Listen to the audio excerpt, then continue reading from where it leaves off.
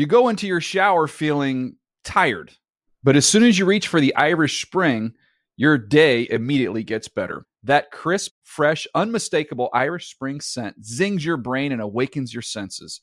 So when you finally emerge from the shower 37 minutes later, because you pay the water bill so you can stay in there as long as you want, you're ready to take on the day and smell great doing it.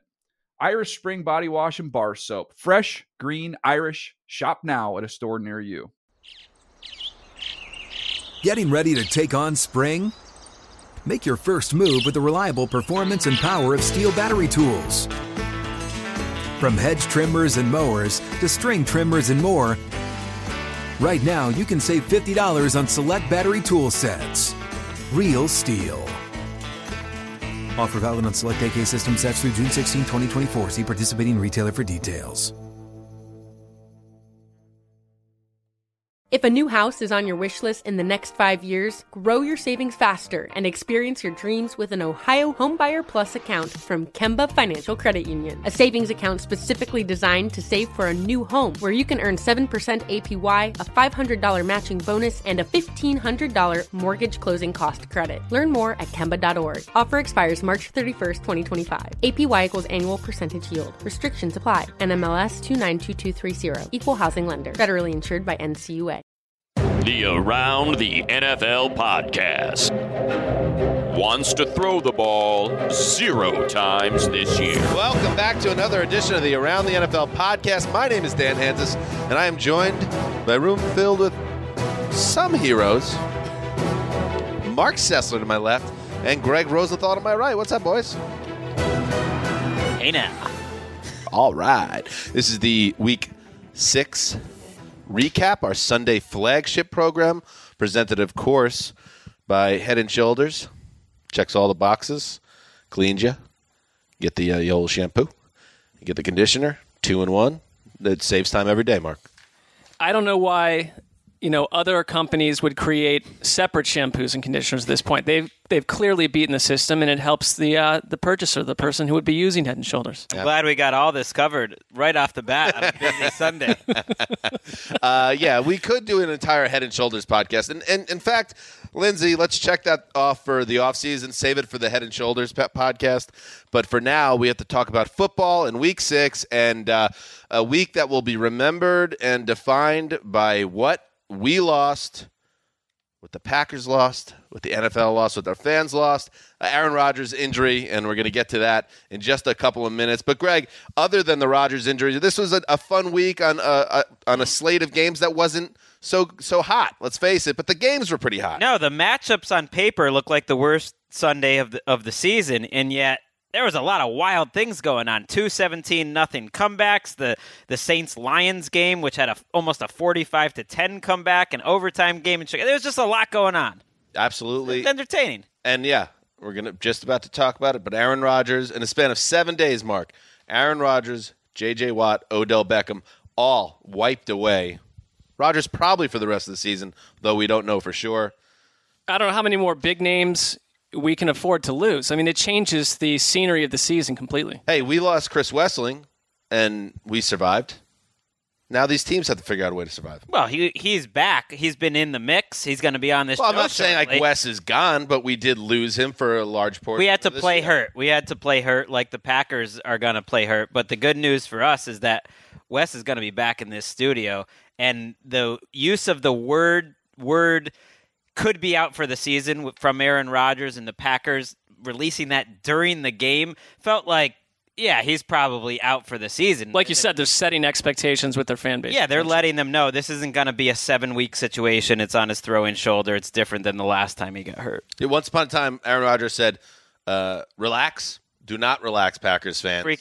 Freak out. Let's get it going and talk a little bit about the game in which Aaron Rodgers played, perhaps his last of 2017. Snap to Rodgers, steps up, scrambles right, buying time, dumps it off, and Bennett dropped it incomplete. He was wide open just outside the 50-yard line, number on the right side. Another drop for Martellus Bennett. Slow to get up, Wayne. And he's down. Rodgers down on his back near the 30-yard line. Now they've got him sitting up. Come on the field for an injured player. Looked like it was Anthony Barr hitting him. Aaron Rodgers just now getting up. Wayne Larrivee and Larry McCarron of WTMJ with the call. If the Packers are going to make another Super Bowl run this season, they'll have to do it without Aaron Rodgers. The star quarterback suffered a broken collarbone in the first half of Green Bay's 23-10 loss to the Minnesota Vikings. The Packers announced the injury and added, ominously, that Rodgers could be out the remainder of the season, which makes it a different feel than the first time Rodgers broke his collarbone back during the 2013 season. Now, joining us on the phone today is the mailman, Chris Wesseling.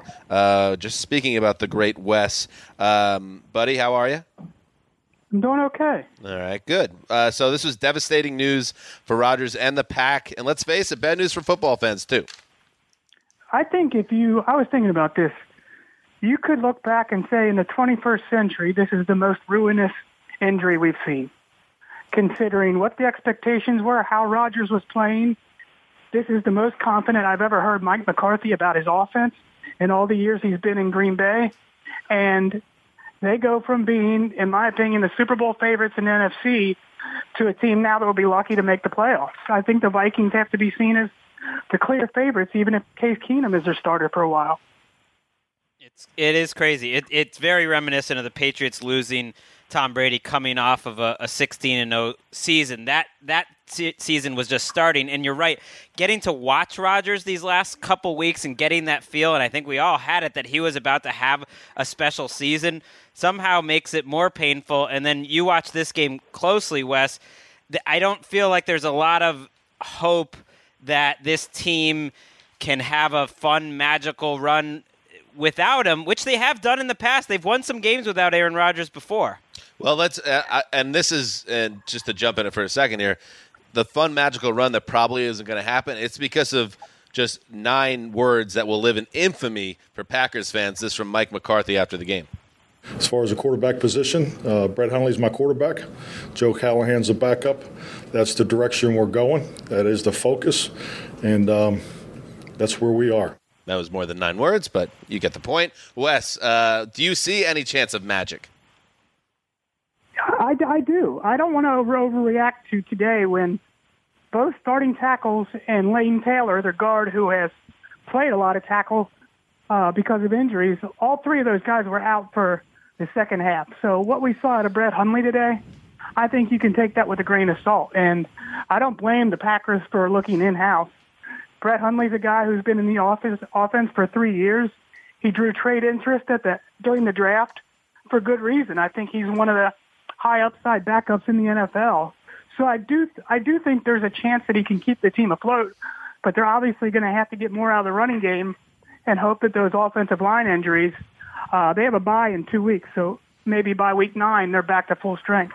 And I don't understand the alarm that they would go with Hundley. You've spent years developing him. Right. This is why they have him. Why would you have come to the point in any season where he would be your backup if you weren't comfortable with him stepping in this situation? This concept that they're going to try to get Tony Romo or pull some veteran off the couch. No, go with Hundley. Yeah, you're going to put Tony Romo behind an offensive line missing 3 starters? No, that doesn't make any sense. I agree with you totally. This is exactly why you have you draft and develop a Brett Hundley for exactly this situation. Yeah, any Romo talk is nonsense. It's like, hey, Tony, can you come out of retirement, even though you're getting rave reviews in your new job, try to save the Packers, and then there's a chance Aaron Rodgers comes back, and then you get to watch the playoffs from the sideline for the second straight year. Come on back, Tone. Right. I don't think the Packers would be interested in it either. I mean, this is Hundley's 3rd year, so it's kind of a perfect scenario in terms of having him ready. He played a lot this preseason. I think he was a little up and down. He certainly showed a lot in his rookie preseason. But you're right, Wes, that the rest of the team needs to step up. And I don't know if you felt like they did that today, but this was a tough spot being on the road against such a good defense. I mean, they were lucky from just looking at the box score to get the 10 points they had. All 10 points are off turnovers on short fields. I wonder how good the rest of this team is. When I watched Rodgers the first 5 weeks, he covered up for mistakes and injuries more than any quarterback in the league. They don't have fast wide receivers. They don't have really a speed element on their offense outside of Aaron Jones. So Jordy Nelson. What's that? You're not buying the 2017 Jordy? He's lost a step. I think he has a great rapport with Rodgers, but he's not fast. What about, before we move on, Wes, on the Vikings side, in the game itself, any other takeaways that you had? Well, to be honest, I was writing about Aaron Rodgers for a lot of it. Yeah, what I saw out of Case Keenum was more game manager this week than he's been. As Greg knows, he's been quite a good playmaker, but definitely in game manager mode. There was a really nice screen pass to Jerick McKinnon that went for a touchdown. And Adam Thielen had a good game, but it was mostly about this defense. Guys like Everson Griffin and Harrison Smith are having all-pro years. Harrison Smith was phenomenal with a sack and a half and one of the most spectacular diving interceptions you'll see. I mean, they had 13 quarterback hits today, and at one point in the game, late, they're down 13 points, 3:20 to go, 96 yards to get a touchdown, and Mike McCarthy calls 2 straight runs to start that drive. And that, to me, was like, hey, Packers fans, here's life without Aaron Rodgers. We're running the ball down 13 with 3 to play. But I think the reason he did it is because his quarterback was getting absolutely killed because pressured from wall to wall. Injured, yeah. Right. And Wes, one last note to you, and I don't want to be the bearer of bad news, but hardly can get on Wes. Aaron Rodgers breaking his collarbone, but it was Wes's lock of the week. The result's the result. Sorry, Wes. Yeah, I mean, I think I'm going to put an asterisk next to that one. But go ahead. I mean, because I did that with the Patriots victory today, so you could do that. The football world to not be able to watch Aaron Rodgers than me to miss a lock. Yeah. That's fair perspective. It's true. All right, Wes, we're going to keep going. Why don't you go back to whatever you're doing, which I'm sure is sexy. All right. Enjoy. Later, Wes. All right, let's move on. Roethlisberger from the gun, takes the snap, looks left, throws left, and it's deflected and caught! Brown's got it along the sidelines, inside the 15, the 10, 5. Touchdown, Steelers! 51 yards! How about that? That's impossible. Impossible, but possible. Because it happened, so it wasn't impossible. That's correct. Bill Hargrove and Tunch Ilkin with WDVE with the call. Antonio Brown stole away a short interception and turned it into a touchdown. And Le'Veon Bell ran for 179 yards and a touchdown to lead the Pittsburgh Steelers to a 19-13 win over the Chiefs, who have now, like the rest of the NFL, tasted bitter defeat. This was a hugely important road win for the Steelers, Mark Sessler, and one that has the potential to finally get their season into gear, which wasn't even a bad condition to start with. They're now 4-2, but now you wonder if they could really catapult themselves off this win. It wasn't in terrible condition, but it was a team that it's unusual for this to be the way Pittsburgh's seen. Was, I think, viewed as sort of a drama magnet where you've got the quarterback saying stuff that's generating headlines, bickering with his wide receiver. Seemed like on a week-to-week basis, Big Ben's calling someone else out. There were all sorts of things going on. And now, after today, you can put all that in the rearview mirror because you've taken out what was seen as the best team in the AFC, and the Steelers are back in the conversation to do whatever we thought they would have done before the year. Well, and they did it in the exact same way they did it in January last year. So as big as a win as this is for the Steelers, and it is, they're now back in first place all by themselves for the AFC North. I think it's a bigger loss for the Chiefs. And yeah, they're in fine shape, but they just got manhandled at home by the exact same team that manhandled them at home in the playoffs last year. And I know that game was close, but if you look at the numbers, these two games were strikingly similar, where the Steelers outgained the Chiefs by about 180 yards, where they had the ball for 35, 36 minutes, held it the whole time. You have James Harrison getting the key defensive play of the game late with the sack against Eric Fisher. It's all the same stuff. It was domination. Yeah, and everything that we've been hearing for 5 weeks so far this season would make you think that this game wouldn't play out in a similar way, and yet it did. So you have to wonder what the Chiefs are thinking inside their locker room after this game and as they drive home. And that's the thing, though. The Steelers badly outplayed the Chiefs for, I would say, 75% of this game, to the point where the Chiefs, I think, had 25 yards of offense total with about 3.5 minutes to play in the third quarter. Wow. And the Steelers were missing opportunities to put some distance between them, and it almost came back to haunt them. The Chiefs had the ball around midfield with a chance to steal the game with a 1-point victory, and they could not close it out. James Harrison with a huge sack, a guy that hasn't even been active lately, comes up with the massive sack there. I thought it was a really, really important win for the Steelers, and one that the Chiefs probably now a little humbling for them. Yeah, think how huge this is, because let's say they get locked with the same record in a pretty lousy AFC where there isn't a dominant team. Huge win for Pittsburgh on that front. And the AFC North, we'll get to some of these teams later, is a bad division right now. Right. It's a bad division that Pittsburgh suddenly looks completely different than the other two teams, if not all three. Well, you get a vintage Le'Veon Bell game, 179 yards, 32 attempts. That's the third game, by the way, this season that Bell has gone over 30 touches. So I think they need to be a little concerned about that. That's a lot to ask out of him. And you also got a little more confidence in Ben Roethlisberger by the end of the game. This is a post-game quote, and I want you guys to interpret this for me. He said this. He said, "This okay cowboy got a little something left in him."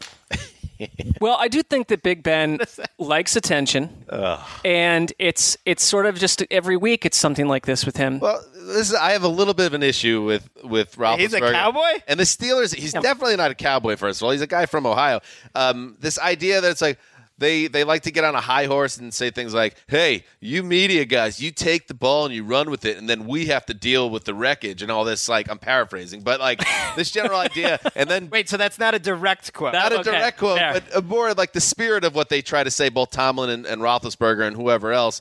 And then he says things like that, and it's like, all right, so you're supposed to say that stuff, and then we're just supposed to be like, okay, move on. I mean, of course we got to try to interpret what it means. I guess it means he thinks he's still like a John Wayne figure in the NFL. My one thing with Pittsburgh is don't try to convince me that they're impervious to, even 7 days from now, a total letdown. They still have that in their DNA. But one thing that I love about this team this year that is different than last year, it is a better defense. We talked all offseason about how they have more playmakers on this defense, and I think that showed up. Kareem Hunt, 9 carries for 21 yards. I mean, they are the first team to shut down Kareem Hunt. The Chiefs really didn't get it going passing. By the way, they have a Thursday night game this week, and Tyreek Hill and Charkandrick West were both concussed in this game, so that's a quick turnaround, and they're going to have to try to get a division win against the Raiders. Tyreek Hill didn't seem like he knew where he was on the sideline after his kick return, and I just my final thought about the game is just, sports are funny like that, because the Steelers were the better team in this game, and yet they needed luck to win, because this game is 12-10 midway through the fourth quarter, and I remember thinking to myself, because the Chiefs had finally scored a touchdown, and they had actually bypassed the field goal earlier and went for it on fourth and 2 from the 4 and not gotten it. So they still got within 2, and I remember thinking, this is a big gut check moment for the Steelers. And then Big Ben sails into the sideline that should have been picked, went through the defender's hands, and then went for a touchdown because Antonio Brown's a special player. So the Steelers got a little lucky despite also being the better team. Sports are funny. That's my point. Sports can be cruel. Aaron Rodgers. They can be funny. A very solid point. Yeah, sports.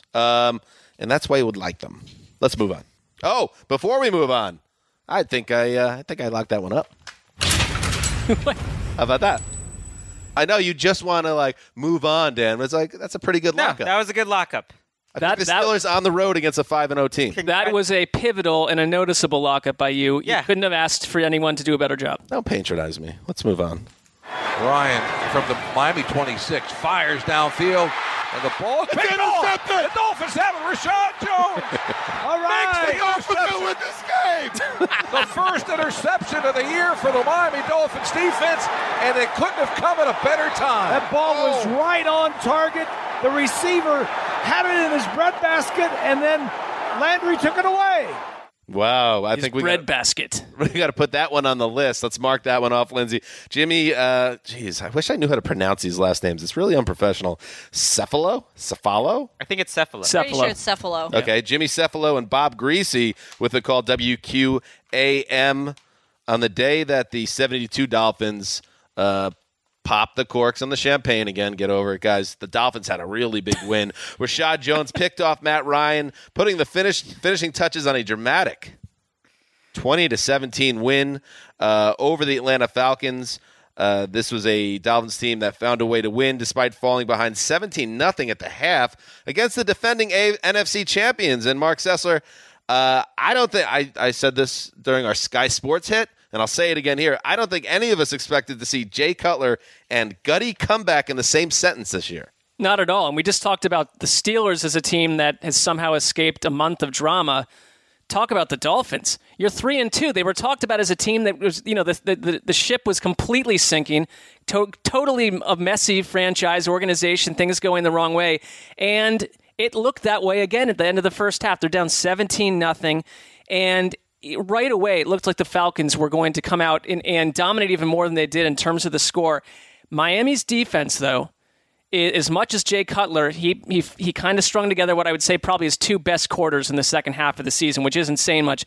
But this Dolphins defense, when they also can run the ball with Jay Ajayi, that's the formula for them to get through the AFC with another winning record like last year, because the defense this time around is very legitimate. Kiko Alonso, they lose Vance Joseph, who goes to Denver, but the defense has been better. Kiko Alonso is playing really well. Lawrence Timmons, after he came back from his departure, has kind of solidified that linebacker group, which was really a big-time weakness last year. But to come back from 17-0 in Atlanta, to me, is the most surprising result of the NFL season. Before this, it was the Redskins totally shutting down Oakland for me. But now in hindsight, that wasn't that crazy. Everyone shuts down Oakland. After watching a month of Jay Cutler and what we mentioned on Thursday was the number 1 offense in terms of yards per drive, for them to blow a 17-0 lead at home, I mean, you don't want to bring up the Super Bowl or anything like that, but that is about as bad a home loss as you're going to have. Especially when there were no hints in the first half that this was coming. And by the way, not a lot happened on offense for the Dolphins. They'd strung enough together to make this thing, to get the win in the end. But there was one key moment that I thought, you look at these kind of comebacks and what's like the kernel. And there was a play where Cutler in the third quarter threw an interception that I think would have absolutely provided an onslaught. Atlanta could have just soared from there. But Grady Jarrett, the Falcons defender, had a roughing the passer penalty that reversed the interception. The Dolphins went on to score and pull within, to pull much closer. That changed everything from there. Was that your comeback kernel? That was my... Sponsored by comeback kernel of the week. Sponsored by Orville. I'm still workshopping the name for that segment. I feel like comeback kernel is pretty good. Anyway. Go with that for now. You say, Greg, that what was the game? The Raiders loss was not as surprising in retrospect now? At the time, yeah, that was the most, that day I was shocked by what happened. What about Patriots-Chiefs? No. All right. At least the Chiefs are a real team. My point being is that the Falcons have been on my radar a little bit this season. Of course, they started 3-0, and everybody thought, they're just going to keep cruising.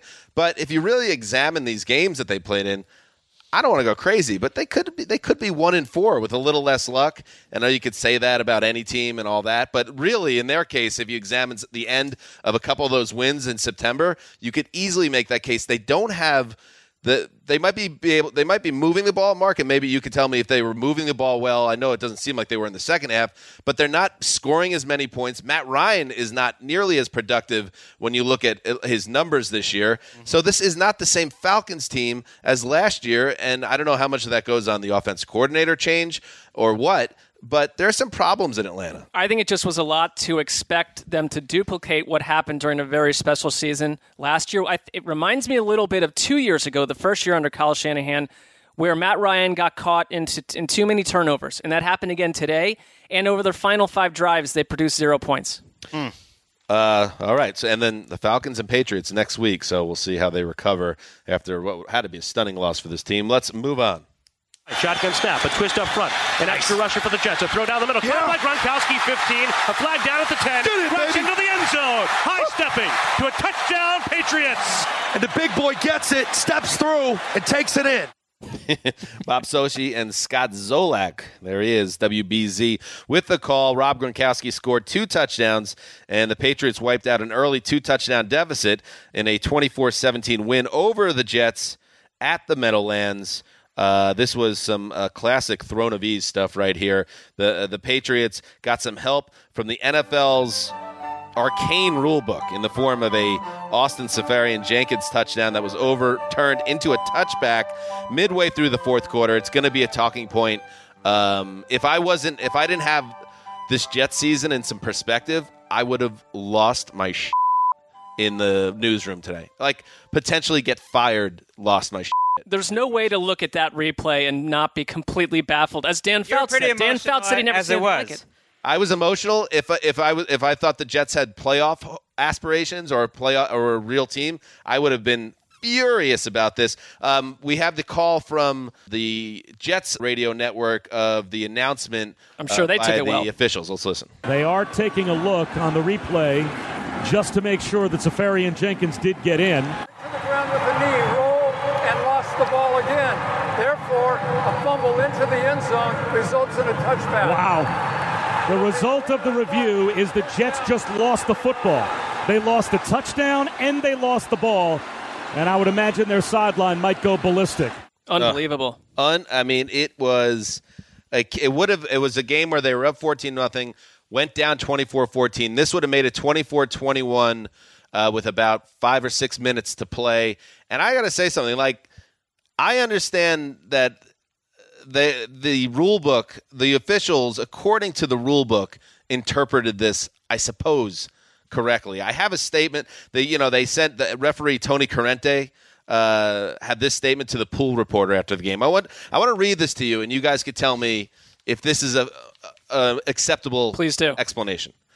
The final shot that we saw from the end zone that showed New York Jets runner, we'll call him a runner at that point, with the football starting to go toward the ground. He lost the ball. It came out of his control as he was almost to the ground. Now he regrasps the ball, and by rule, now he has to complete the process of a recovery, which means he has to survive the ground again. So in recovering it, he recovered, hit the knee, started to roll, and the ball came out a second time. So the ball started to move in his hands this way. He's now out of bounds in the end zone, which now created a touchback. So he didn't survive the recovery, and he didn't survive the ground during the recovery is what happened here. You didn't survive either. Holy God. There was. Now watch the play and tell me if what that 150-word explanation, if that actually made sense, because he never lost the ball. It juggled in his hand momentarily. He regained possession, got tackled through the end zone, hitting the pylon, and we get this explanation. And Al Riveron's going to be on NFL Total Access on Tuesday, and it's the first thing they're going to ask him about. And he's going to say that this was called properly. But what Al Riveron should be doing, Al, you should be saying, you know what, everybody?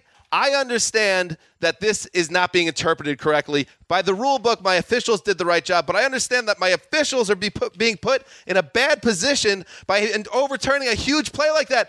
I want to talk to the rules committee, and I want to get this straightened out because this is not in the best interest of the game or my officials. Oh, I know he's not going to say that because he's the official. I mean, he's the one deciding all of this. The New York office stands behind this call completely because they made the call.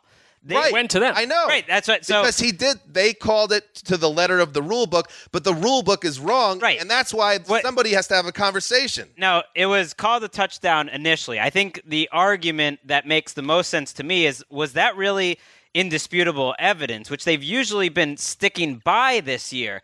Is that indisputable evidence? There's a couple things. There's that, which I don't quite understand. And then there's number two, which is I've said for a long time, the fumble the ball through the end zone, that means that the other team gets a touchback rule, makes no sense. It's one of the most illogical rules in sports, and it's hurt teams time and again. You fumble anywhere else on the field, and the team that fumbles keeps the ball. So even if you said that he fumbles, I never really understood why does the other team get the ball in that scenario. I feel like that can change. Let's push for that to change. We got the goal. We got the uprights raised. Let's change that. All right, that's all good.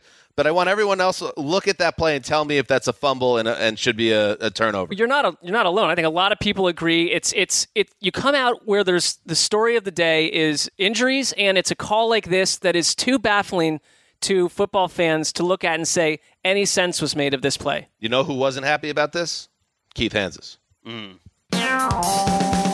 His name is Keith. He's Dan's dad. No doubt about it, he's a big Jets fan. What is he gonna say about the game today? What is he gonna say about the game today? Game 6, whoever figured the Jets would be playing for first place and playing the Patriots. And I'm telling you, after watching this game and getting robbed on that play, on that touchdown reversal, it's just a damn shame that they came out of this with a loss. The Jets came out storming 14-0 and give up 24, where on both sides of the ball they seemed to disappear, and then they came back but it's just a damn shame what happened at the end there on that reversal. So Jets played tough, but it's just a ridiculous loss, and that play is going to be reviewed for a long time. Thanks. Bye. And on the Patriots side, Tom Brady won his 187th regular season game, now the all-time leader amongst quarterbacks. I should point out other things in this game. Todd Bowles was the first to say one play does not, decide the whole game. We didn't lose the game just because of one play. That the Jets did get the ball back, even with a chance to tie it late, and they didn't get it done. They blew the 14-0 lead and give it so many extra. Doesn't make any of the calls any better. I mean, the fact that the Patriots are giving up 400 yards to the Jets should be extremely concerning for their defense. And another 300-yard passer. Right. Every game this year. I mean, so there are a lot of things to worry about if you're the Patriots. But the Jets also were down in that spot, giving the ball back to the Patriots, up 3 with under 5 minutes to go. I would expect the Patriots to find a way to win in that scenario anyways. So would I. It's just a matter of you're already up against it when you're playing the Patriots, and when you feel like you get robbed that way, it hurts. Absolutely. Let's move on. 2nd and 10 from the 1-yard line of the Lions. And since the Lions don't go under center, Matt Stafford is again in the gun. Calling for the football. Saints coming off the edge. The ball is popped up into the air. Intercepted by Cam Jordan for the touchdown. Weird. His first score in the NFL. Weird. I mean, this is just weird. This is a weird game. That's Deuce McAllister along with Jim Henderson of WWL, the Saints Radio Network. Mark Ingram and Alvin Kamara combined for 237 yards from scrimmage, and that Saints defense, 5 turnovers. They scored 3 times, including that Cam Jordan pick 6 in the end zone. That was weird. And the Saints finished off a 52-38 win over the Lions. Greg, it was a very weird game, but let's not boil the ocean here. I don't even know what that means. Good corpo talk, though. The Saints have won 3 in a row. It's wild. I mean, everything is weird. Everything is upside down. It's weird. The Saints are a run-first team. That's weird. Deuce. I mean, Deuce remembers what it's like to be a run-first Saints team. They ran the ball 20 times in the Greg first was waiting half. for another weird there. I was waiting. Weird. Keep them coming, Lynn. It's all weird. The Saints we're almost like a defense-first team for this game. I mean, yes, you looked at the Lions scored 38 points, but the Lions scored 2 touchdowns of their own between their defense and their special teams, including a punt return. So there was 5 defensive or special teams touchdowns in this game, 8 turnovers. And then we didn't even mention the score was 45-10 midway through the third quarter. This isn't early in the game. This is 45-10 midway through the third quarter. Fast forward to Matthew Stafford has the ball down only 1 score. That's when they got that final pick 6, which put the game away. But at that point, Matthew Stafford had the ball with a chance to go tie it after being down 45-10, which would have been one of the greatest, weirdest comebacks ever.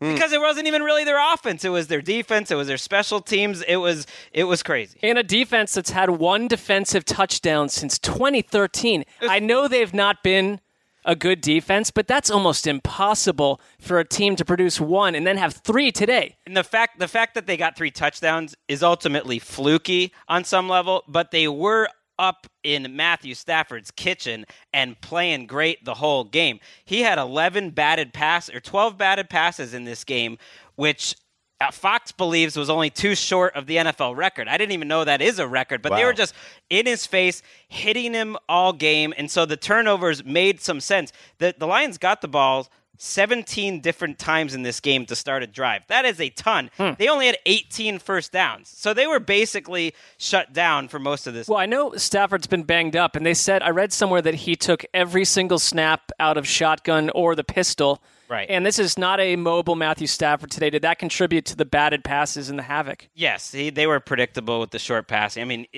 he's banged up. They lose Golden Tate in the second half. They lose both their tackles at various points. They lost a couple. Glover Quinn, their safety. I mean, they had a rough game, and the Saints, this was a game they kind of needed to take care of. And Cam Jordan, their defensive end, who had 2 sacks in a monster game, he's having the best season of what's been a really good career. He was the best player today. So the Saints are on track. Detroit now scuffling a little bit, so we'll see how they bounce back. It was a weird game. Let's move on. Hogan calls for the ball, gets the snap. has got some time, throws right side, and it's picked off. Jonathan Joseph up the left side of the field, the 50, the 40, J-Joe, the 30, the 20, 10, 5, pick 6, Jonathan Joseph. Deshaun Watson continues to make it look easy. The dynamic rookie threw for 225 yards and 3 touchdowns to lead the Houston Texans to an easy 33-17 win over the still winless Cleveland Browns. Let's now welcome in native Ohioan. Okay. Yeah. And 2019 Mr. Universe, Nick Shook, to talk about the game. Shook, it's only October 15th, and we've already come to expect star performances from Deshaun Watson. Yeah, and he put another one on Sunday, but you kind of have to take this one with a grain of salt because you're playing the Browns. And for as well as their defense has played in spurts throughout the first 6 games, today was not one to write home about. Deshaun Watson did a lot of what he's done well in the last few games. He has as many touchdown passes in his time in Houston as Brock Osweiler did in his entire time. All last season. Wow. And Deshaun Watson leads the NFL in touchdown passes. Process that. The guy didn't even start playing until week 2, and he leads the NFL in touchdowns. Yeah. And, for the most part, he was just as excellent as he's been all season. There were a couple drives where the Browns defense did actually step up and force him into some mistakes. He still showed some of the signs of being a rookie, escaping clean pockets, running himself into pressure, that kind of thing. But for the most part, Houston dominated this game. And there's, last week I came in here and said rock bottom the Browns had met last week. This might just be an extended stay. It's new rock bottoms with every new week. And honestly, last year was tough to swallow for Browns fans. This feels darker and much more depressing than last year. Yeah, I think partially because they had all the hope that they had in this season sucked out of them when DeShone Kizer was replaced by Kevin Hogan. And he was horrible today. I mean, I hate to say... Maybe they'll go back to Kizer. Oh, it sounds like they might. Well, the tone Hugh Jackson took before this week was that what Kizer had shown was that he wasn't going to be on the field anytime soon, that he had showed that he still needed a lot of development and learning and everything else. But Kevin Hogan was so bad this week, and I still think that was a move that was made for him to try to preserve his jobs. And I think Kevin Hogan was so bad, you got to go back. And remember, no J.J. Watt, no Merciless, and still they had no problem taking control of this. No. I know the Kernel of Truth segment. What is that? What it's called, Mark? Your new week comeback Kernel sponsor. Yeah, I mean, there needs to be a comeback. Okay, but okay. So that has promise. But I think my new this is strangely on Mark's radar, and I am enjoying it. my new favorite weekly segment. I mean, unfortunately for you, Nick, is Nick Shook Riley accepts his fate as a Cleveland Browns fan. Just like what were we? The bemused resignation as he recounts the latest Browns game. We were IMing with each other briefly because there's not much to say. I think it was like the third quarter. You're younger. You're optimistic. I feel like you've seen a lot of junk happen with Cleveland, but there's something about you being from Cleveland that you're the last bastion of hope that I see as a Browns fan. And your language to me today took on a different tone. I'll never stop fighting, but I messaged Mark today. It's not disappointment. It's not sadness. It's not even anger. It's imprisonment. We are stuck in the world of being a Browns fan. Yeah, well, that all checks out, and the Texans are now 3-3, and we'll try to forge on without Watt. That's good for first place now. It's good for first place, and with Watson at the controls, it feels like anything's possible in what's a weird season in the NFL. Weird. Let's move on. Cousins in the shotgun. Inside give. No, keeps it on the option. Cook at the 5, and he is in! Kirk Cousins touchdown on the keeper. That makes it a 2-score game. Touchdown, baby. With 3:28 to play. What a call by Jay Gruden. Kirk Cousins ran for a score, threw for two touchdowns. Overall, an uneven performance, but still it was just enough as the Washington Redskins held off the San Francisco 49ers 26-24. The 0-6 Niners have now lost their last 5 games by, everybody pay attention to this, 3, 2, 3, 3, and 2 points. 15 points. Is that right? Does that add up to 15? That was, I cannot confirm. Was that the counting you were doing before I saw it? 11, 13 points. 13 points. I didn't lock that up. 13 points, 5 losses. That's almost impossible. Shook, this is what I imagine hell is like.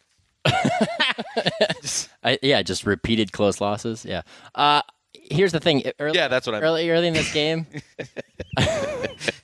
it didn't look like it.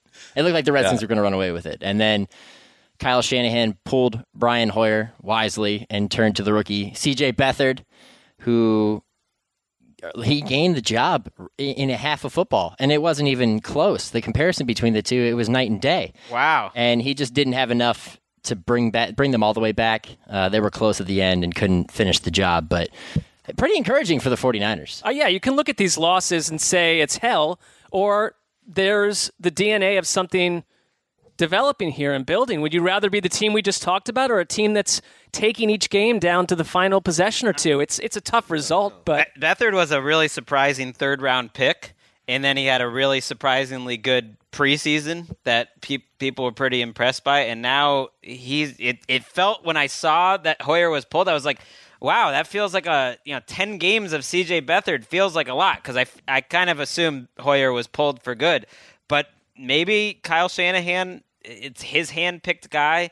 Maybe he can find a little magic. Not like he's the quarterback of the future, but just like that he's someone to help build like a Kirk Cousins like he did in Washington. I've never been a fan of Iowa quarterbacks just because their style of offense is not really conducive to the program. Running the ball? Yeah. Yeah. All they do is hand the ball off. So I wasn't really that high on him, but he did have a good preseason, and he showed today. I mean, he proved it to me.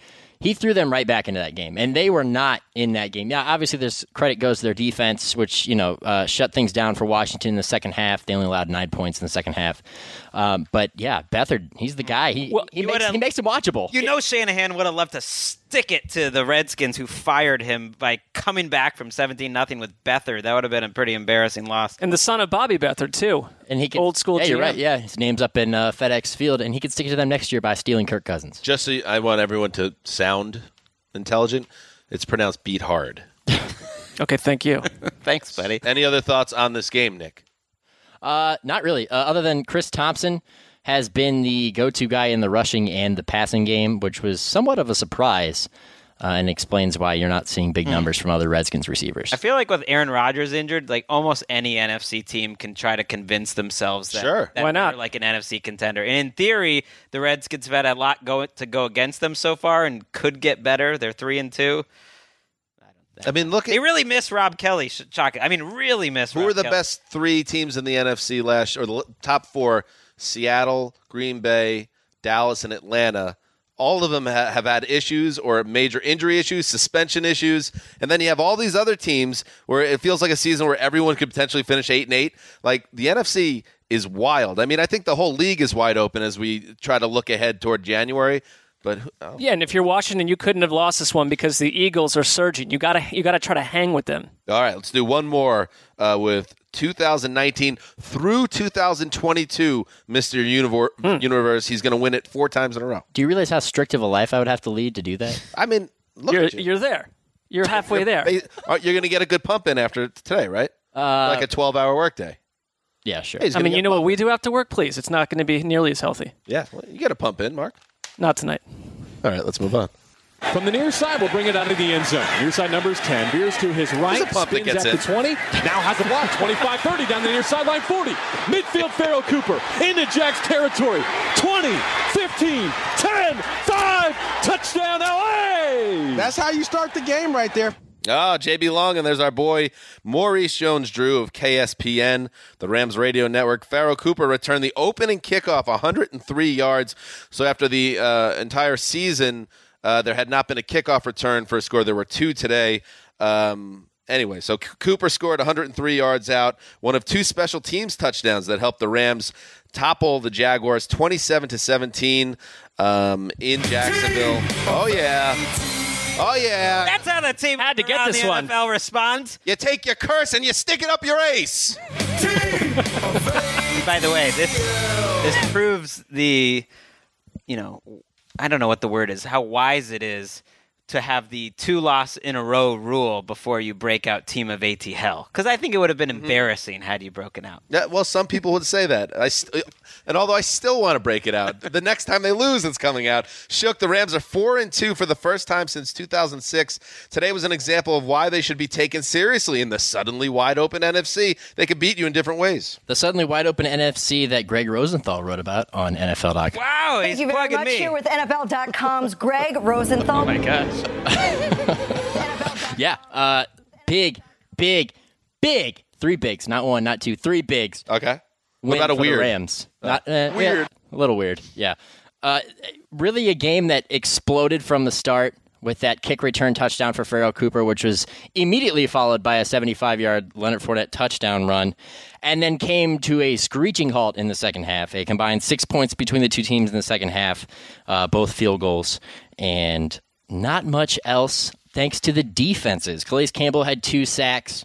The Rams sacked Blake Bortles 5 times. Oof. And it really served as an example of, A, how well the Rams could potentially play, and B, how the Jaguars have to not play in order to win, because they can't fall behind, and especially when it gets to the fourth quarter, not with Blake Bortles at quarterback. You just simply can't do it. Right, the numbers don't look that terrible for Blake Bortles, but just from what I've heard in the game, like his accuracy leaves a little something to be desired. That's not a new trend. Yeah, there's no one in the NFL that misses on an incomplete pass like Blake Bortles. His touchdown was basically a check down. I don't know if it was a design play or a check down, but he got it to Chris Ivory, who did all the heavy lifting on the play. It's still a Blake Bortles world in Jacksonville. And Leonard Fournette went down with an ankle injury, and it looked for a second like a non-contact knee injury, and you're thinking to yourself, could anything more happen on this Sunday? You're not gonna take away Rodgers and Fournette in the same day, but luckily the Jacksonville announced that he was okay to come back in the game, but they held him out as a precaution, so that was good news.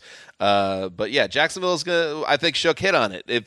If they can get ahead with Fournette and that defense, they can win games, but you put them in a hole, they're not going to dig themselves out. Well, Greg brought it up last week. Telvin Smith's having a really good year, and he had a play today that could have turned the tide if the offense could have taken advantage of it. But, you can only run Leonard Fournette so many times in a row in so many weeks and not expect a defense to stack the box to stop it. I mean, other than that touchdown run, he averaged something under 3 yards a carry.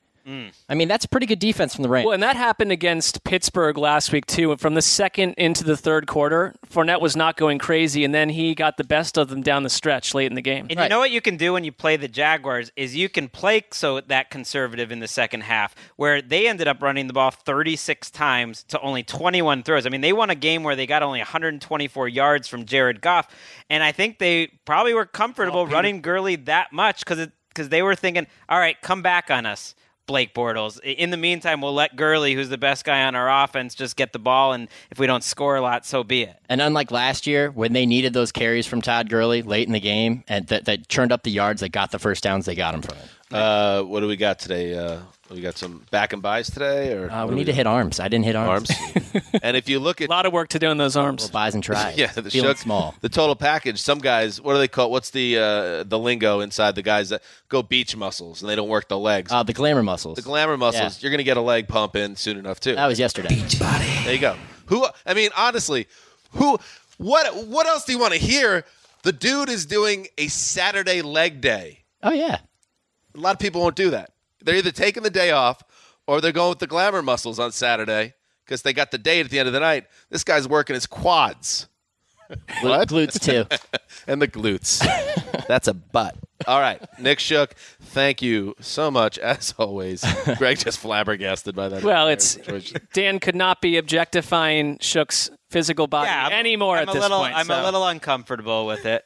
He's just another member of the Shield softball team. He puts on his softball pants one leg at a time. Left leg first, then right. Yeah. Beach body. For sure. Nick Shook, off he goes to the gym, get a pump in. You won't be alone. Mark also getting a pump in later tonight. Absolutely not true. Definitely a pump is happening tonight. Let's move on. Palmer hands off Peterson again up the middle, and he's got the first down and more, and Adrian Peterson's heading for the end zone. Touchdown, Cardinals. What a debut by All Day. Well, you better believe All Day. A little jump cut, a little shimmy, and then a burst through the hole. Touchdown. You can tell Dave Pasch and Ron Wolfley, they needed this. Wolfley, man. Wolfley, they've needed this KTAR with the call. Adrian Peterson rushed for 2 touchdowns and 134 yards in his debut in Arizona, and the Cardinals held off a comeback attempt by the Tampa Bay Buccaneers, led by Fitzmagic of all people.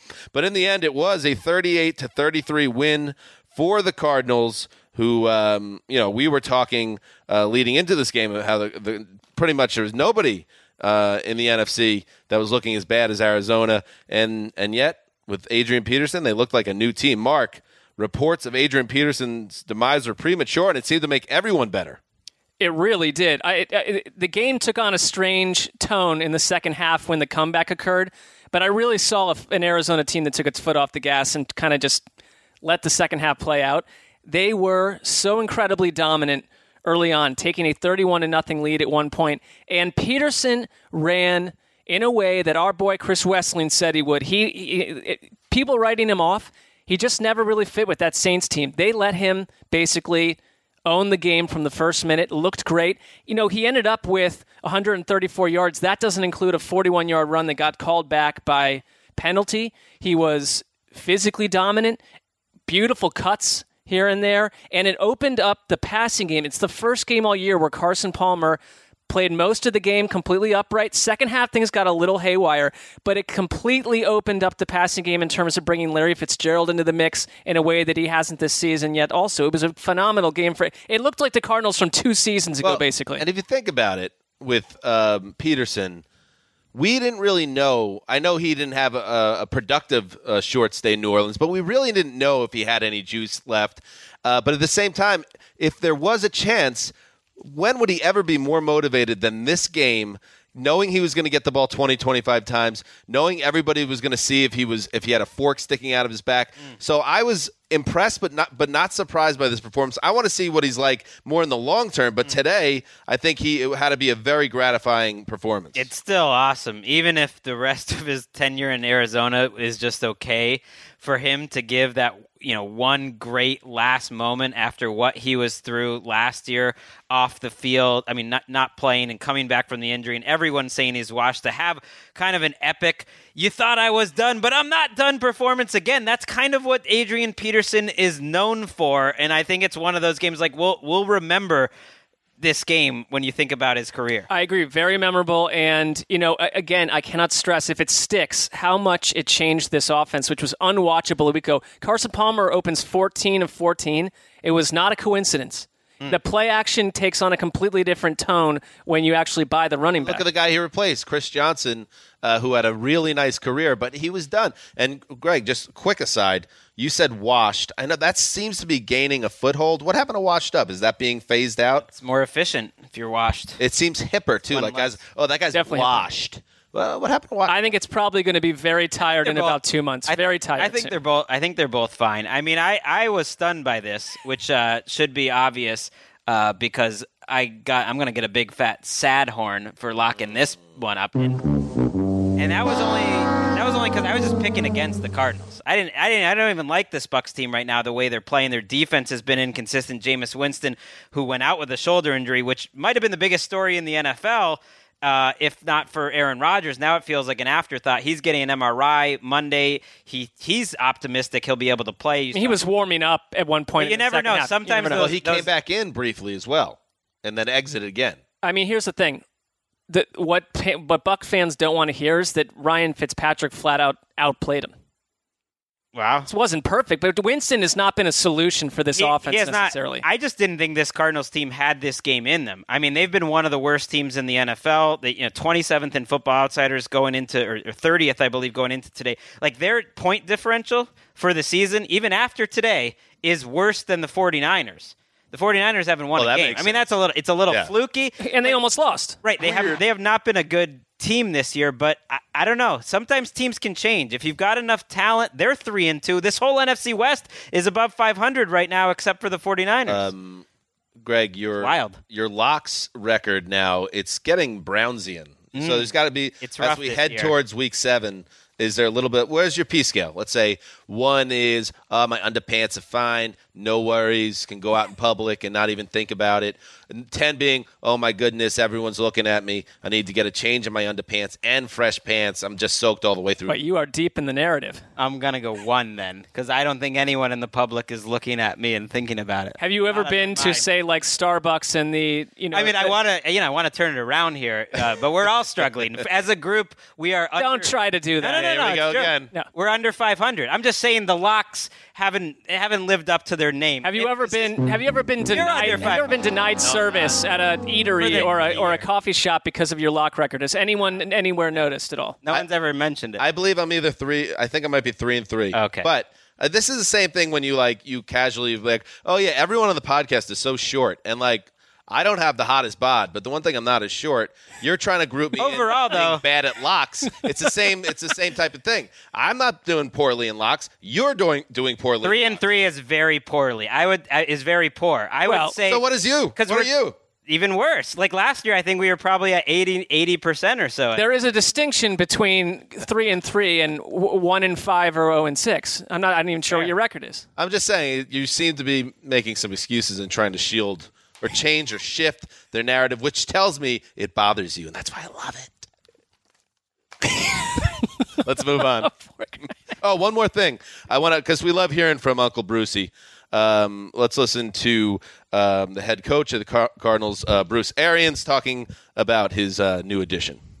Obviously, a day for old guys. I know how to coach old guys. I love Bruce Arians. Let's move on. In overtime. Left to right kick, far left hash. The snap, a little tall. The spot clean. The right-footed kick has the leg, and the kick is good. Connor Barth nails it from 40 yards out. And the Bears, who blew a 17-3 lead, beat the Ravens in Baltimore 27-24 in overtime. Jeff Joniak of WBBM with the call. Connor Barth's 40-yard field goal with 2 minutes and 8 seconds to play in overtime was the difference as the Bears beat the Ravens 27-24. Jordan Howard had a really nice game, rushing for 167 yards. Tariq Cohen, who had kind of disappeared in the last couple weeks, threw a touchdown and got the ball a lot. Greg, Mitch Trubisky picked up his first career win, and the Ravens season has taken a turn for the macabre. These two teams are very similar. There's not much separating these two teams, though. They looked like kind of the same team. Hey, That's not good. We need a running back to throw a touchdown if you're the Bears. For the Ravens, I mean, their offense scored 6 points. They only came back in this game because they had a 77-yard punt return. They had another score set up by a turnover. Basically, they were reliant on their defense and special teams. They also had a 96-yard kickoff return. That's the only reason they were even in this game. This was John Fox's dream right here. They ran the ball 54 times to 17 passes. 54 times. And that's not like, hey, we got a lead early and let's run it. They ran the ball 21 times to 6 throws for Trubisky in the first half. It was all run all the time. Don't let Trubisky do anything. And it completely wipes away Baltimore's encouraging win over Oakland last week, where it looked like maybe the Ravens on offense were opening up the passing game, able to run and turning things around. They seem unwatchable on offense. They could run the ball a little bit, but they can get run on too. I mean, how many yards did the Bears have rushing? 230 yards? What happened to the Ravens' awesome defense? Well, I mean, I think 5 weeks of the NFL season, basically. Oh, another one? I think Mark's only won one lock this year, too, and Wes is 0-2 or something like that. They sent us the standings on so I just saw it. So it's pretty rough. Well, my 3-3 looks like almost 72 Dolphins-ish when compared to the rest of the league. But then That's all I'm saying. The ATN Locks crew, who's not happy with me, you should check them out on Twitter, Lock It Up, because they sent our overall records, and last year we barely lost any of them, because that's the whole point, is it's supposed to be locks. It's not a good thing if... I think it was fair to point out that we're well under 500. Well, you guys are. I just want to make that clear. Like, you have been pristine, Dan. Along with the height, Dan is very happy with mediocrity. He's like, yeah, I'm right at average. Don't get at me. Not below 500. I'm a little above average in height and, at 500 in my locks. Anything else, Mark? Regarding you? I do want to give Wesleyan's boy Trubisky a little bit of love. Even in a game where he only had 113 yards, 2 plays really stood out and helped them win this game. His touchdown throw on the run was a thing of beauty. I mean, that's kind of what he's known for right now. And then another play where they threw the ball on a snap over his head. He had to be pretty athletic to go run, get the ball, run away from the defense, and throw it away. And in a game like this, that athleticism sort of felt like the difference. I think they're still very happy he's the guy over Mike Glennon, for sure. The Ravens, macabre scenario, Mark? I like it. It channels back to the origin of that team. All right, let's move on. This will be a 32-yard attempt. They move back a little bit. Money. 2 knees. Nick Novak on. Snap. Hold. Kick is up.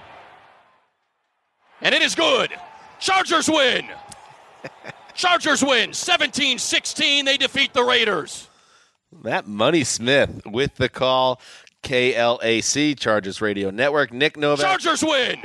Listen to that. I mean, you notice anyone attached to our show outside of us? Matt Money Smith going on to become a weekly play-by-play guy for an NFL Chargers team. Win. Connie Fox completely blowing us away from a career perspective at this point on like 12 TV shows. Everyone attached to the show soaring, except Sydney for had us. A homecoming at BYU, which is like her dream job. We might have some more news along this front of people getting great opportunities later this week. That's what's called a tease in the business. Oh, nice. Also, well, that's interesting. Also, Gonzo just got a full-time position at The Ringer. Except for us. But we are still here.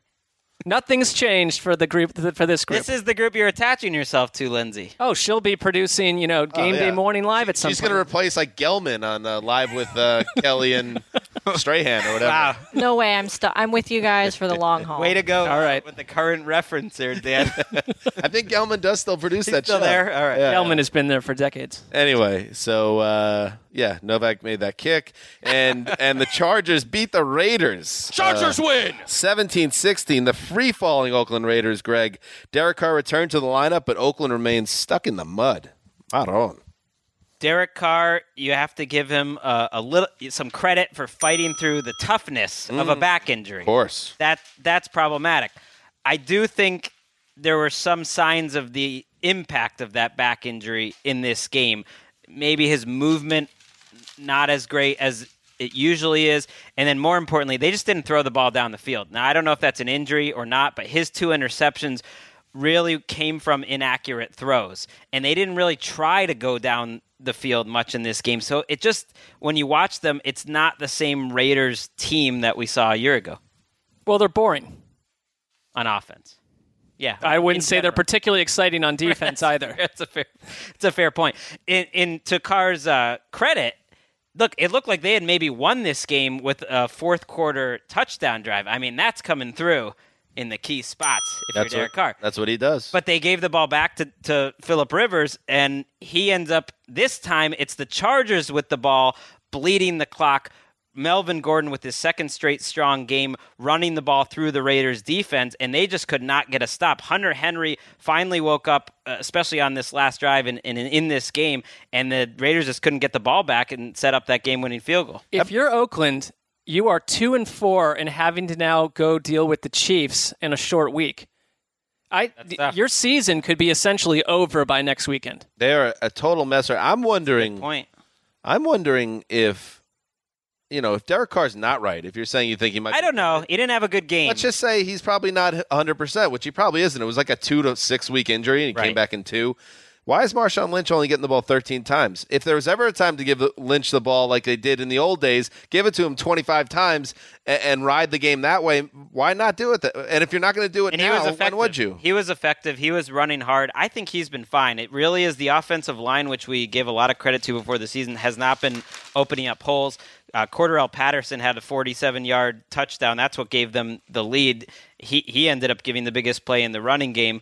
He's like the only thing exciting on the team. It's a great point by Mark, and it's partly because of a missed extra point, which happened on a bad snap, that they could be staring at 2-5. That Thursday night game is huge. And for the Chargers, they now have a home game next week against the Broncos where, I don't know, at least they're going to feel like maybe we can get back in this thing if we can win one more game, win 3 in a row if you're the Chargers. This was their first road win in the division in 3 years, which is pretty wild. Oh, my God. Whoa. It's also the first time the Saints are over 500 since 2013. Everything's happening. That is embarrassing, by the way. Weird. Okay. You think we're done, but we're not going to the Sunday night game just yet. We got a little bit of breaking news, Dan Hansen. All right.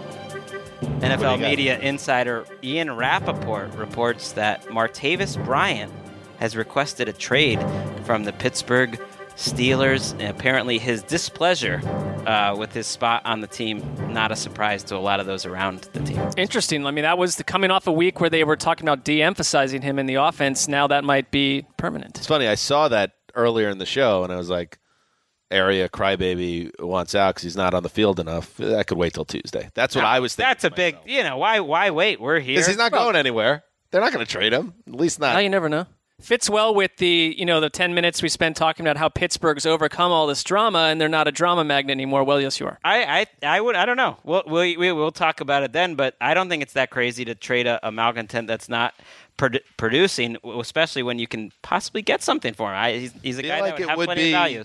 Quite a gamble by whoever got in business with Martavis Bryant. Yeah, he'd be on my radar as a different front office right now, trying to get. I could see the Browns. They brought in Sammy Coates next time. Don't even try it, Greg. Ooh, I like the idea of Kenny Britt and Martavis Bryant with Josh Gordon waiting in the wings and Johnny Manziel clapping along. Which takes us to Sunday Night Football. Oh, Sunday night.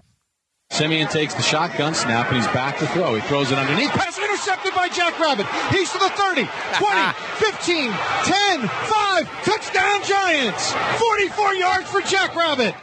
Bob Papa with the call. Jackrabbit is, do we remember who Jackrabbit is?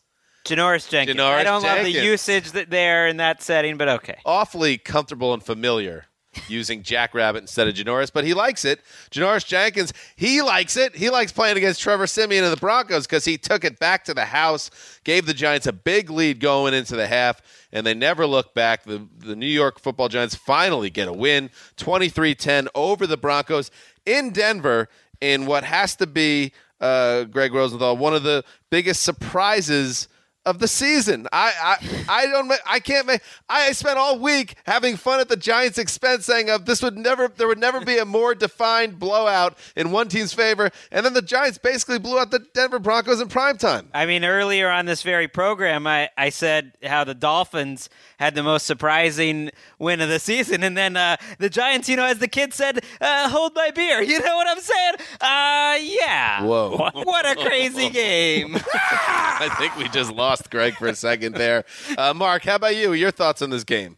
Well, it's baffling. At the same time, I'm done being stunned by results to any of these games because it's most of these teams, it feels to me that about 90% of the NFL is a week-to-week proposition with these teams. And tonight, how do you map this one out? We spend all week doing these pick shows, and you try to come up with a logical conclusion about what's going to happen. You take away essentially all of New York's receiving core, and instead Orleans Darkwa blows up for 100 and 6 starters on top of that. It's absurd to me. And then the way the game unfolded, I mean, Denver, their formula has been when they're successful. Remember that we're not many weeks removed from them dominating the Dallas Cowboys in a game that made me think this is a team with Super Bowl type DNA, and they can't run the ball tonight, and they now have a ton of injuries of their own.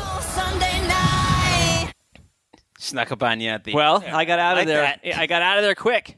Denver, though, has an offensive problem. They can play from the lead. That Dallas game was an anomaly. We now have a 3-week sample size where they scored 16, 16, and 10, right? So this is an offense that plays better from ahead. You don't want Trevor Siemian throwing the ball 50 times like he did tonight. But you also have to give the Giants some credit. Not only did they get Orleans Darkwa 117 yards on the ground, they have 2 game-changing defensive players who are among the highest paid players in the league.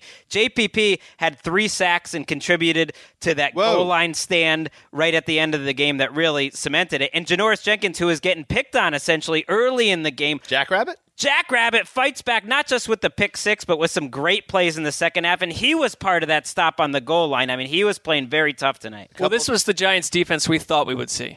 A couple thoughts about Denver. They have now scored in their last 3 games 16, 16, and 10 points. Hashtag Team Trev, a little shaky right now, Greg, after a great start. Not rubbing it in, just pointing out that the offense is not moving, and the starting quarterback, it falls on him most of the time. The running game, he's not getting any help, at least this week he didn't. Jamal Charles, 5 for 19. C.J. Anderson, 9 for 17. And on the Giants side of the ball, Mike Sullivan quietly took over play-calling duties from Ben McAdoo. They pulled the old Olay on the media, didn't let anyone know all week, and then Al Michaels, who had some nice bits on Sunday night, he announced it right at the beginning of the game. So it's a nice start for Mike Sullivan. Ben McAdoo could use a game like this and probably will be sleeping better this week. So I'm sure he hasn't done it much this year. Yeah, and if you're Denver, you had a bye week to prepare for a game that everyone thought you should have taken care of. Now you have to go on the road for 3 straight games to deal with the Chargers, the Chiefs, the Eagles, then the Patriots. Their schedule is brutal down the stretch. They have to be worried about the offensive line play. So that's what's been the same throughout the season. That Dallas game was an exception. Trevor Siemian's gotten hit all season long. I don't think the line is particularly any better right now this season than they were before. And then you lost Emmanuel Sanders in this game to an ankle injury that did not look pretty. I mean, he is very valuable because they have 2 great wide receivers, but it's very thin after that. And if they lose Sanders for an extended period of time, which it sure looked like they would, like that is a major, major loss. Al Michaels, before the game started, in what felt like a desperate sell of a bad game for NBC, said, hey, it's the NFL. Anything can happen. Yeah. That's exactly what happened, but they still didn't get a good game. Alan, Chris, and Michelle are still looking for a good game on Sunday night. Maybe it will happen next week, Mark, when Sunday Night Football pits what 2 teams? In a Super Bowl rematch, the Patriots and the Falcons. Nice job. That was well played. Anyway, so that's it. Everyone's going to go 8-8. Now that the Giants are That's what's happening here. I don't know how the Browns are going to do it, but I think everything else is in play. Giants have a long way to go. And don't think that McAdoo's not going to take back this play calling. He remembers how he got the job. He got the job from being the hot offensive coordinator that had a nice offense. Hot is the right word. So if this goes too well, I think he takes it right back. Just out of spite. Total dysfunction. All right, we'll be back on Tuesday with our recap of Monday Night Football, which, Mark, features a game between the Colts and the Titans. You are on fire. Listen, I start to know now these questions are going to come at me. Yeah. So, check us out Tuesday, and we'll have a very special guest at the end of the show, hopefully, so that will be good. But that's it for tonight. Stan Hansa signing off for Quiet Storm. The mailman, Nick Shook. He ain't shook. The old boss, and there she is, Lindsay Fulton behind the glass. Till Tuesday.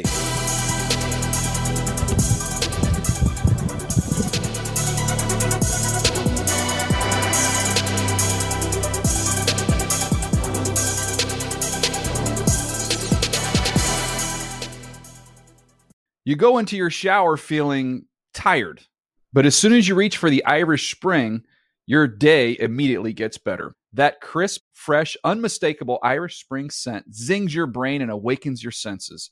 So when you finally emerge from the shower, 37 minutes later, because you pay the water bill so you can stay in there as long as you want, you're ready to take on the day and smell great doing it.